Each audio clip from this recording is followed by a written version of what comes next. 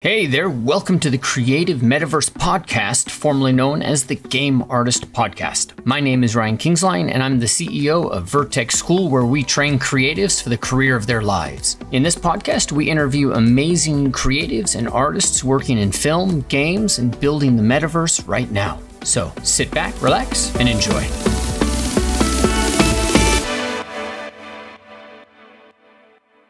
I wanted to introduce you to Alexis Boyer and get a sense of what she's done and process and a little bit about her career. And I was also hoping to learn about Austin because my wife and I continually, it's going to be hard to leave Laguna Beach, but we keep thinking about Austin.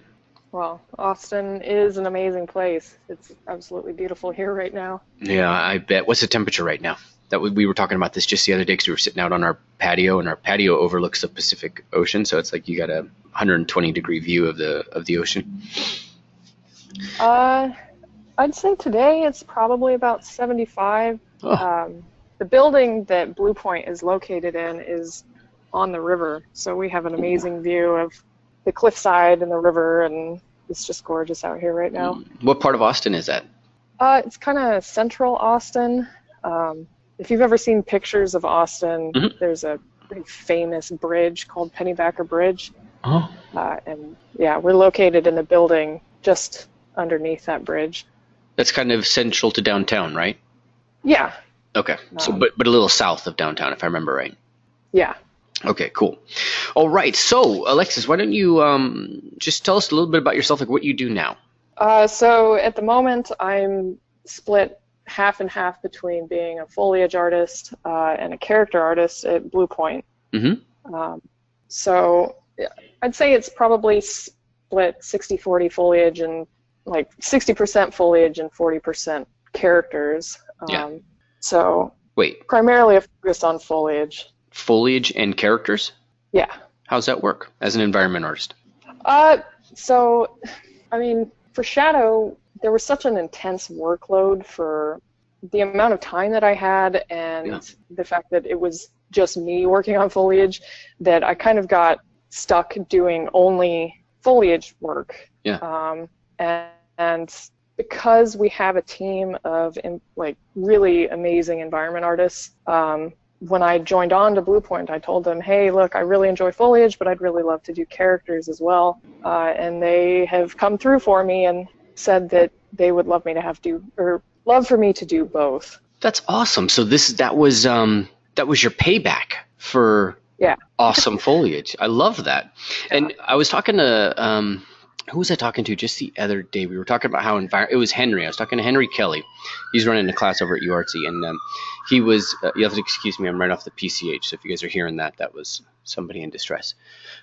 So he was talking about how environment artists, like one of the biggest things is you're kind of a generalist, and you get called into a lot of areas. So right now you're an environment artist. That's the title. And do you agree that that's kind of that's one of the hardest to break down job descriptions, I think, because it's so many things. It is a lot of things, and especially where you work at a company that is on the smaller side, you have to wear a lot of hats. And one day you may be world building, the next day you may be prop building. You can jump around a lot.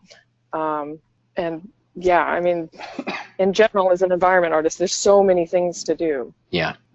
It's like if you're doing character, well, I'm on a character. But if you're doing environment, you're like, oh, it's a prop. Now I'm doing terrain. Now I'm doing trees and foliage. And then you're doing that building, so many things. Do you find that environment artists specialize, or, how does this translate? So you've done foliage. How does this translate if you leave and you go to another company? Do you suddenly now start doing city blocks, or how's that work for your career? Being an environment artist, I've always done, the rocks and the hard surface stuff and the bricks and whatnot. It wouldn't be a problem for me if I decided to go someplace else and I wasn't going to be working on foliage stuff. Yeah. I personally prefer it because I love making trees. There's something about nature that is just captivating to me. But I think in general, as an environment artist, you understand so many different things about the environment that moving from one thing to another as far as creating objects, if you were to go someplace else, it wouldn't be a detriment, I don't think. I hope that answers your question. Yeah, no, I think it does. But basically it says, you can't get away with, or I don't want to put words in your mouth. It's harder to specialize in one thing in environments. Right. And I think in general, I think you'll be better off if you understand a lot of different things and try to stay away from the specialization of I only do rocks, or I only do hard surface, or I only do organic, because we need to do so many things as a team to get this thing done and out that you may be asked to do something you're not comfortable with, and having that understanding of doing many things is, I think, better for you and for your career. Got it. So this is one of the problems that I think students face in the beginning, because they're trying to get a job and they want their work to get them the best possible avenue, because everything depends on our work, right? I was talking to an interior designer here in Laguna, and she was saying that you're only as good as your last job, and right. It made me think about us, because it's kind of the same, And yeah. So what do they need to focus on to get in the door as an environment artist? And maybe what might be wise is, like, what was the path for you becoming an environment artist? Did you just go out there and learn everything, or what was the first 2 or 3 steps of your career?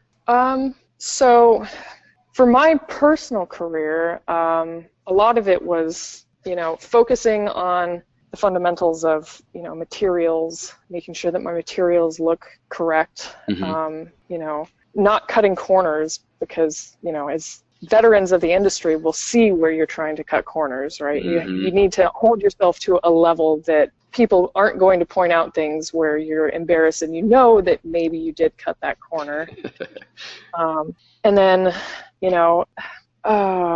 personally, I started as a vertex pusher, a seat fill in this industry. I think that's where a lot of people probably start, is they have a decent portfolio coming out of school, and then it's you enter this industry as someone to fill a seat to get a game out the door, which, as horrible as that seems and feels, it's kind of a necessary evil for our industry. And so that's where I started. I started at Junction Point Games, trying to get Epic Mickey 2 out the door, doing a lot of vertex blending. I didn't get to model anything in that game. I didn't get to make any textures, and then from there I moved on to another small company in Austin where I did get to model a bunch of stuff, and that team was really small, and in that team we had to really wear a bunch of hats because there were only 7 of us for the making of Recore. And that game was a AAA game, funded by Microsoft. And with 7 artists, it's extremely daunting to try and understand how much work there is. And so for me, I did a lot of the hard surface rocks and a lot of the terrain. So building materials for terrain and rocks, primarily terrain and rocks is what I did. And then with that, moved on to Blue Point, where I got kind of stuck as being the foliage, not stuck. I love my job, but doing foliage, something that I really love. And so for beginners, I would say that having people who are looking to get into this, having a really strong showcase of materials, whether that be substance generated materials or ZBrush materials, showing that you can create a lot of different kinds of materials, as well as having a good understanding of low poly modeling, whether that be buildings or props or small environments, beauty corners. I think that's what's going to help people the most coming out of school. Got it. Yeah, hopefully that wasn't a wild tangent. No, that was good. So if I can recap, what I heard was one of the most important things right off the bat was materials, and making sure that on that level, you're speaking the language and understanding what the differences are there. And so if we could just dive into that a little bit more, like, what is it that makes a material, like, how do I say this? What's the difference between cutting corners and really doing the work? If you could put it in words, because that's what we're really talking about right now. Is it specularity? Is it reflection? Is it having proper shadows? What is it that really tells people that, you've spent the time on materials? So I think having a good understanding of PBR is important. And further into PBR, I guess understanding specularity or gloss maps in PBR. I think if you can properly vary your specular values so that maybe when you're looking at something at a glancing angle, you can actually tell the differences in the material based on that glancing angle through the specular and metalness and whatnot. Roughness.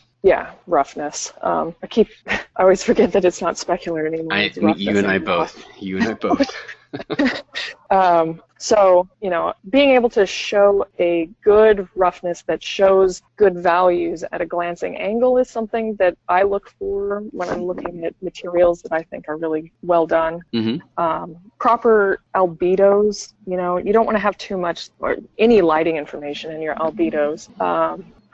Cutting corners, things like, if you have, just recently I saw someone who had a graph of a brick material, and they had, I guess, a sewer grate in the middle of this tiling brick material, and they didn't break up the edge where the sewer grate met the actual brick. And to me, that seems like a cutting of a corner. While it looks okay, the person could have stepped it up by putting, a ring of bricks around where the sewer grate was. Adding details like that I think are going to set people apart from, people who maybe don't think about that or think, oh, this is good enough. And in that specific material, I saw that the person had taken their albedo for their bricks and shrunk it down and put it in the albedo of their metal for their sewer grate, which you could see. You could see the tiling in it. And I think that was probably a corner that was cut that they were like, oh, well, I'll just put some color variation in here by just copying my brick and putting it in my metal. And it stuck out like a sore thumb. Yeah. So somebody else may not see it right away, but a professional is looking for that kind of level of detail. They notice that. I get it. Right. Yes, and none of my students would do that, right, guys? Right?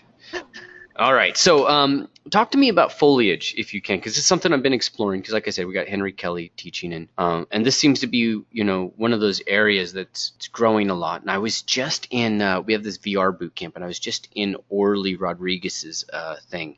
He did this Twin Peaks VR experience, and in VR on my, rinky-dink PC. I was in the middle of a forest, beautiful forest, with everything moving. Like, there's so much happening in this area. Right. What are some of the tools that you use to develop environments and foliage and things? So I use Megascans. Okay. We have access to Megascans library. Yeah. SpeedTree, ZBrush, and Maya, obviously. Yeah. So those are the primary 4 things that I use. For Shadow, I did a lot of work using SpeedTree to make the actual trees themselves, because SpeedTree is a fantastic tool. You can move sliders and change, how the branches break and where they break and how many break and how many branches you have and the curliness of them. And there's so many sliders and whatnot in that program that it makes creating trees really easy. Right. As well as, using Megascans to get a lot of the atlases for the leaves and whatnot. Can you take a second and tell me what atlases are? This is something that I think isn't really discussed a lot. It's like one of those little details, like trim sheets. Right. Okay. What is an atlas? So for me, an atlas is, and I think this is an industry standard, but an atlas is basically a sheet that has a bunch of different leaves on it, or a bunch of different things on one texture that is kind of like a micro library, sort of. So I have several atlases of leaves where it might be birch leaves, but there's 15 variations of birch leaves on this one atlas. Got it. So they all have their own, small quadrant, their place on here, but you can have, live ones that are turning yellow, brown, dead. Yep. Just a ton of textures on one large atlas. Okay, got it. And then the purpose of this, I think, what I was hearing yesterday when I was talking to Henry was it reduces the, is it the texture calls, draw calls? What's the? Yeah. Okay. mostly the texture calls, and calling textures is also a draw call, as far as I understand. So the fewer textures that you have to call, the better the game's going to run. So for me, if you can go to the Redwood on my ArtStation. Redwood, what would it look like? The first one there. Which one? The very first. Okay, got it. Yeah. Yes. So if you scroll down, there should be an atlas on here. Sweet. There you go. So for this, it's basically a sheet of all of my branches, right? So the one that's on the bottom right is going to be for the top piece of the tree where, I don't want to spend the extra geometry to model out all of those branches because you're never going to get close enough to see them. And then the other pieces are, I cut them out and then break them up in different ways. So I might have one branch that has the whole branch, but then another branch I might cut off some of the smaller branches or cut it in half. So then I have a different piece that I can then make a whole bunch of branches out of these, five pieces. So I could make an endless amount of branches with just this atlas. Got it. Yeah. And are you doing this inside of SpeedTree, Photoshop, Maya, just kind of pulling together a couple of planes, or is there some automation to it? There's no automation for it. The atlas that we were just looking at were actually all Megascans. So what I ended up doing is taking Megascans, not only 3D objects, but atlases from Megascans that are just pine needles. Yep. So the branches themselves were a 3D object from Megascans that I placed in Maya, and then placed all of the branches for the pine needles and whatnot against it. And then in SpeedTree, you have the ability to screen capture the viewport, which allows me to get not only the transparency information from Pine Needle Atlas, because normally I haven't personally found a program that allows you to capture the transparency of a plane.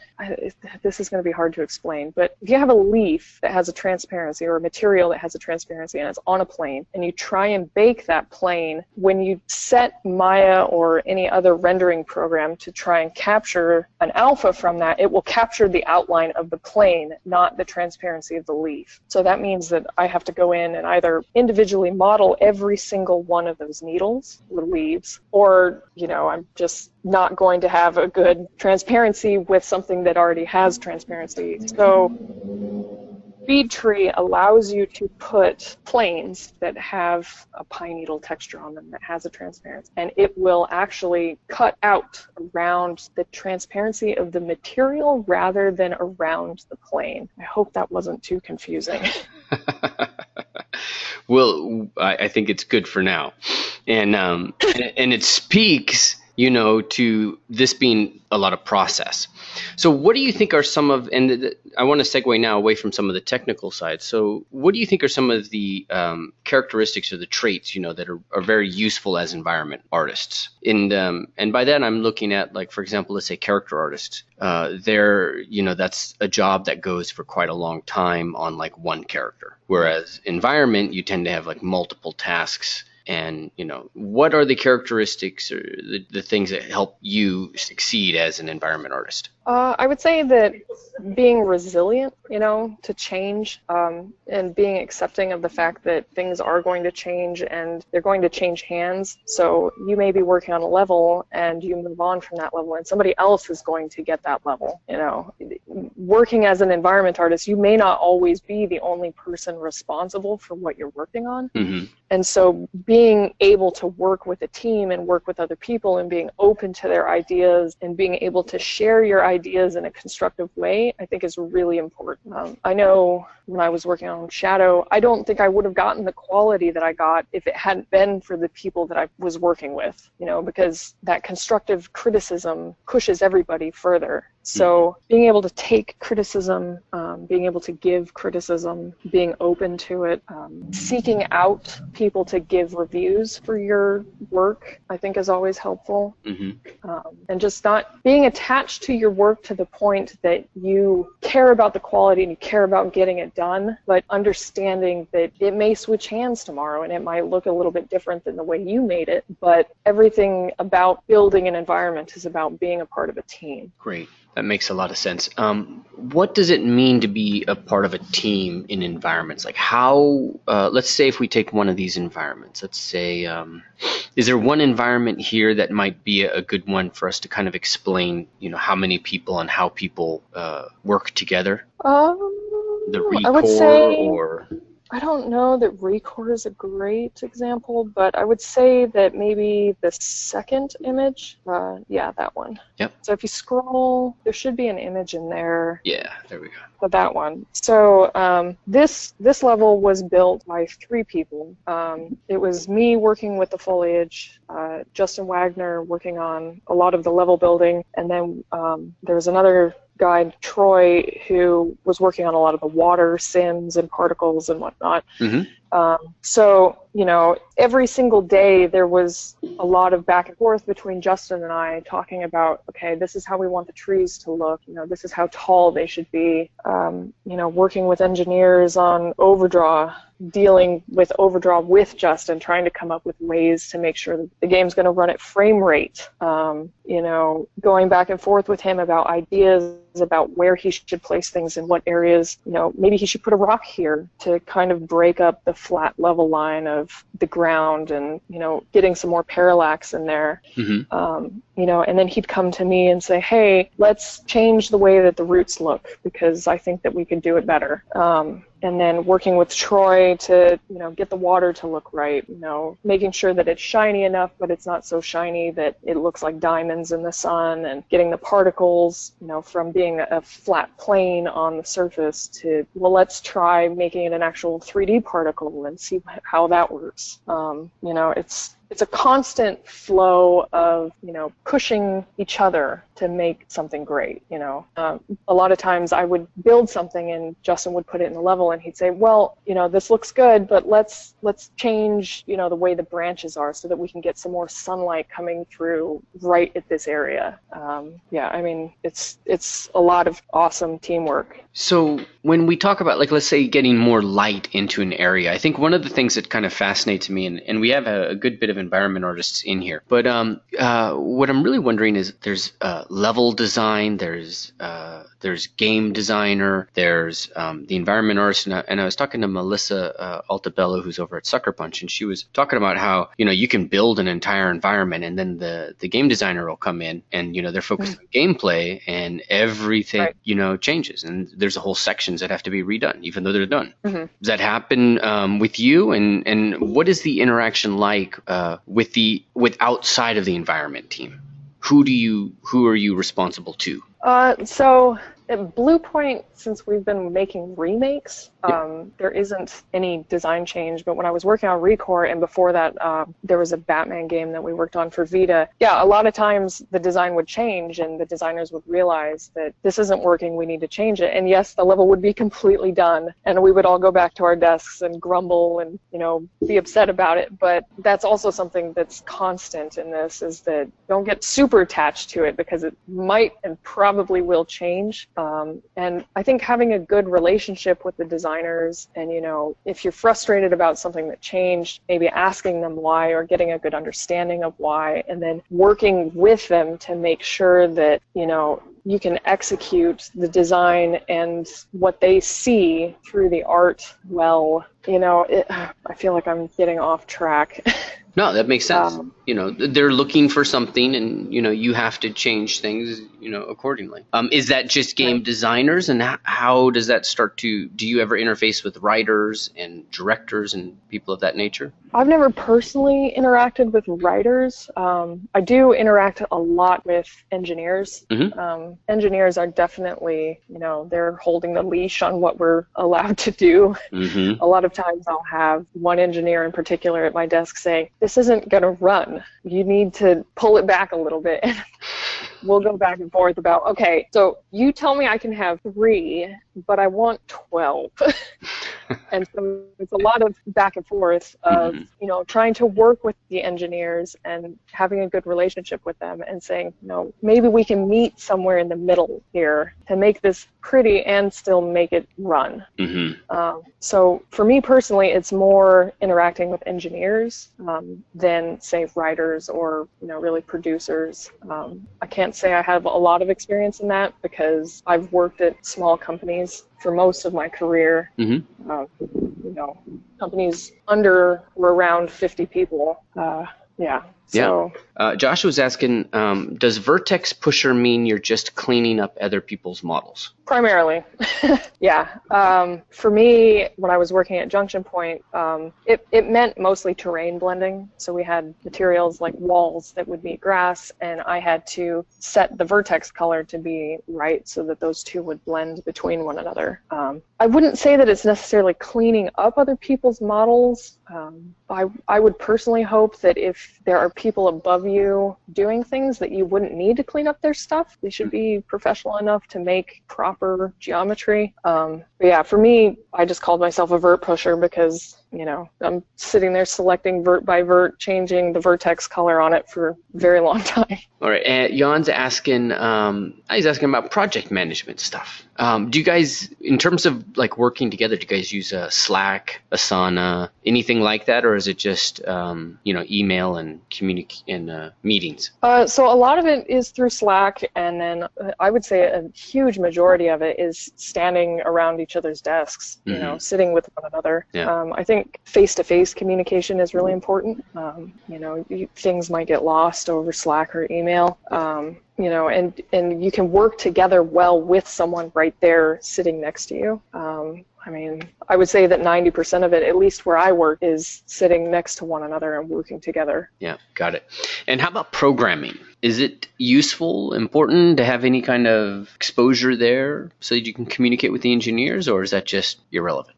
You know, I think being able to speak the language of an engineer would be fantastic. I am horrible at it. I am probably the least technical person you'll ever meet. Every time I go to an engineer, I tell them to please speak slowly and act like they're talking to a 3-year-old because I have no idea what they're talking about. I think if you can understand engineering and coding or any of that stuff, then it will definitely help you. I think there are some times where you run into engineers who don't want to speak to you like a 3-year-old, or they don't feel like it's worth their time to try and speak to you like a 3-year-old, so you can kind of run into jerks sometimes. But mostly I find that engineers they can dumb it down enough that if you don't know any coding, they can get the point across. Got it. Even if they have to explain it 4 times. Got it. Isaac's got a tech question, or kind of a procedural question. He's saying, if you were required to do foliage with snow variation, how would you proceed in creating the snow variation for foliage textures when using Megascans? That, you know, I haven't ever had to deal with that. I think I would probably make my atlases, so like with that branch, get my atlas set up without any snow on it, and then probably take it into Substance and build snow on top of it in Substance. Because that's not something I've ever had to personally do. So that would be my answer. Is I would build the atlas and take it into Substance and see what I could do. Cool. That works.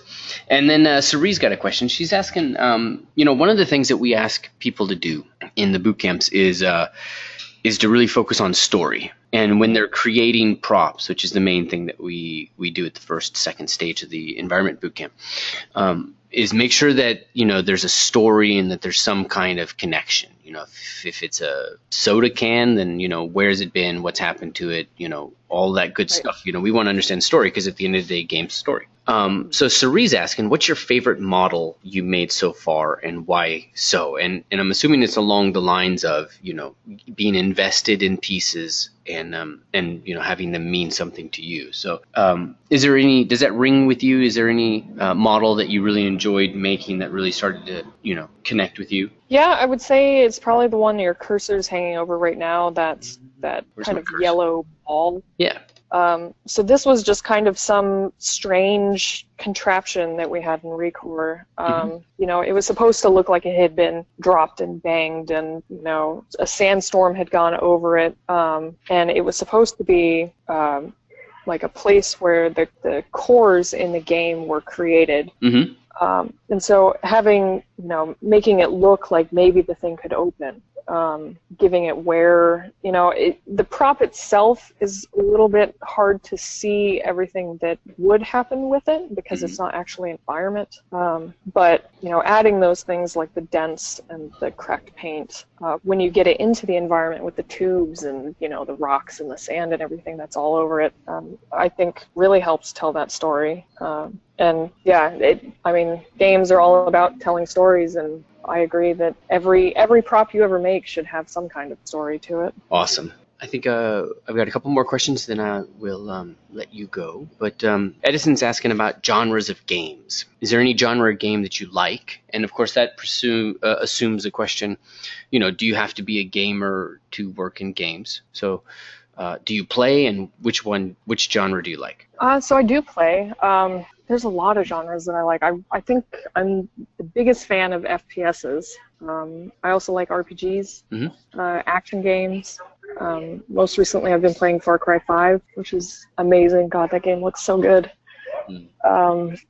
I don't know that you need to be a gamer necessarily to make games, though. I think playing games helps you stay competitive as far as seeing and being inspired by what other people are doing. You know, playing Far Cry 5, I'm looking at, you know, their foliage and their grass and their trees and everything, and it's just like, wow, these are things that I could do that, you know, maybe I didn't think about before. That's a good point. You see what other people are doing. Right. Yep. And I think it's important in that sense that you want to stay competitive. You want to keep up with what other people are doing and being inspired by what they do.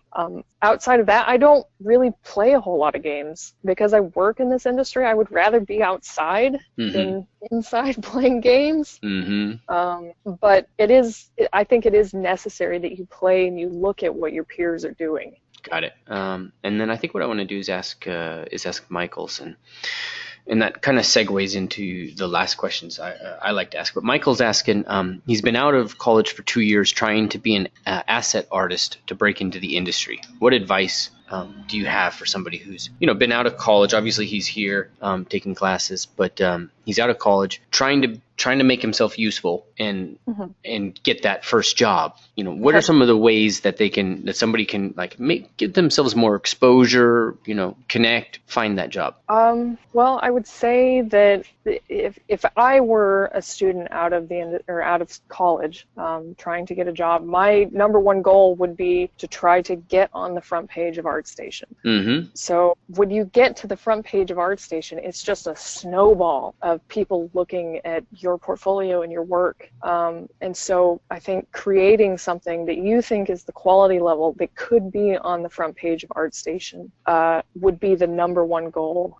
So really focusing on, you know, normal baking and making sure your normals look good and they don't look flat. And like I said, all of your material work. And then also, I think a good marketing way to help you get to the front page of ArtStation is making sure that that thumbnail that you post is going to be a knockout thumbnail, that everybody's going to see that out of all of the stuff that's on ArtStation, all of the stuff that's in that trending page or in that latest page, that it is something that people want to click on. So getting a thumbnail that has high contrast, you know, something that's got real pop of color or something light surrounded by, you know, stuff that's a little bit darker, or, you know, just high contrast, and then maybe having a banner on it. For when we did the Shadow of the Colossus dump, you know, we all had the same banner to go underneath it, and you know, when you have something that is high contrast, so like if you look, if you can go back to the front page, so a lot of these materials that you see on here, like the substance sphere, ones that pop out to you immediately are the ones that have high contrast. So the red rock, and then there's the one that says breakdown. You know, there's the ramen bowl over there. I think having a good thumbnail to make sure that people see your work on ArtStation is really important. And then just having the quality to get there. but that thumbnail is going to be what catches people's eye. Got it. Great. Does that answer your question, my friend? And Edison, this is a good one. Does fan art, I lost it. Does fan art with great quality work? Is that your question, Edison? I'm a little confused at how you wrote it. And so what Edison's asking is he supposed to be doing original work? Is he supposed to be doing fan art? Does it matter? And I don't know, can you see much of the screen there? Yeah, I can see it. Okay, so let me show you Edison's work. So Edison's doing, Edison, I'll show her some of the stuff you got here. So here's some of the things that he's working on. So these are all part of a building. So this is all, he's doing this from a photo, to see what he needs to do. And then it all builds up. How do I exit? Into this, which he's getting ready. To do the lighting and all that. So he's still getting all that stuff ready. But is it important to be doing things of this nature, or is fan art a problem for people to be working on? I don't think fan art is something that is going to be detrimental to what you're doing. Okay. Usually, in my opinion, fan art, there's a very, strict design of something that you're trying to capture, because, this is a thing that already exists and you're just trying to mimic it or, copy it or remake it or whatever. Mm-hmm. And I think that for some artists, having something to look at and to mimic can be easier, because in the industry, a lot of times we have concept artists. I don't necessarily come up with the idea of what I'm making. Usually it's somebody else. They hand me a concept and it's a picture and I have to go off of that. Mm-hmm. So I think fan art's good. Having a concept is good. I think maybe, taking something that maybe has been successful, as long as you go ask the person on ArtStation or message them and get permission, I think using a concept from someone else is a good way to start, because then you don't need to come up with your own ideas. Mm-hmm. Because for me, making original stuff a lot of times can be challenging because, maybe I get lost in doing this one thing and I should be focusing on something else, or, there are details that I'm missing that might add to a scene that maybe someone else has already sketched out. Got it. Great. All right. So we've hit a little bit about her career, about foliage and some elements of like world building, prop building, things of that nature, as well as some of the characteristics that she thinks are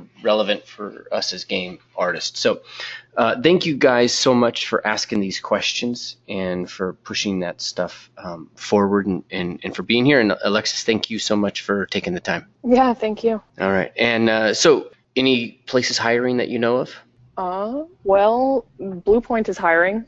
There you go, guys. Looking for specifically people who are really skilled with substance. Substance painter, designer, I imagine. Designer. Yeah, substance designer. We need some badass material artists. And what does really skilled mean? Like, how is that represented? Is it, do they have to be able to put variables into it that, can modify, a brick, or is it just focusing on the roughness and making sure that stuff matches? Like, what are some of the things that trigger you to say that somebody's solid? I would say, good roughness, good height. Yep. With substance designer, you can have that height offset, making sure that that's not crazy. Understanding your source, whether it be making a brick or a rock or whatever. And then I think a big part of it is a lot of times when if you do an art test for a game studio, they're going to ask you for your substance file. You should make sure that your substance file is going to be structured well, that if someone who's never seen your graph is going to open that file and understand what's going on. Mm-hmm. It should be very clear what you're doing from the beginning of the graph to the end, and not maybe, before you have your grayscale for the material done, making sure that you're not building the albedo before you have your normal math and your height finished. Mm-hmm. We've seen some cases where they start building the albedo before the normal and height is done, and then that it doesn't show a good workflow for someone else who's going to try and go in there and maybe modify that material. Got it. Yeah, that makes sense. That's cool. Traditional painters work with black and white too. So Okay, and sorry, I just got a couple more questions. So Samantha's asking about working remotely as an artist. Do you guys work with outsourcers? Is it all in-house? Somebody has to be there, and if they're outside of the U.S., then they have to deal with a visa, or? We have one artist here who works on a visa. Mm-hmm. And then we do have some people that work remote. They're primarily concept, and then we have one effects guy who works remotely, and then we have a tools programmer who works remotely. I would say that the people who work remotely are primarily people who work alone, so it's not an issue for them to work remotely. Right. A lot of times, because if you're on an environment team, you're working with a team. Usually, at least in my case, we're paired up with another person. So 2 people are working in that level together. So you need to be there to interact with them and communicate with them. Yeah. Got it. That's great. All right, guys. Thank you so much. And Alexis, again, man, thank you so much for taking the time out. Yeah, of course. All right. Take care. Have a great weekend, guys. See you, Alexis. Thank you. Bye. Bye. All right, thank you so much for taking the time out to listen to this. And I want to ask just 2 things of you. Number 1, make sure to leave a comment or rank this wherever you are listening to it on Apple, Stitcher, Spotify. It really makes a difference in helping us get the word out about this industry and about what we do. Number 2, make sure you visit vertexschool.com to learn more about what programs we offer in this area as a creative and for artists who are looking to jumpstart their career and discover a new industry. Again, thank you so much for listening. We're accepting applications right now, so I look forward to hearing from you soon.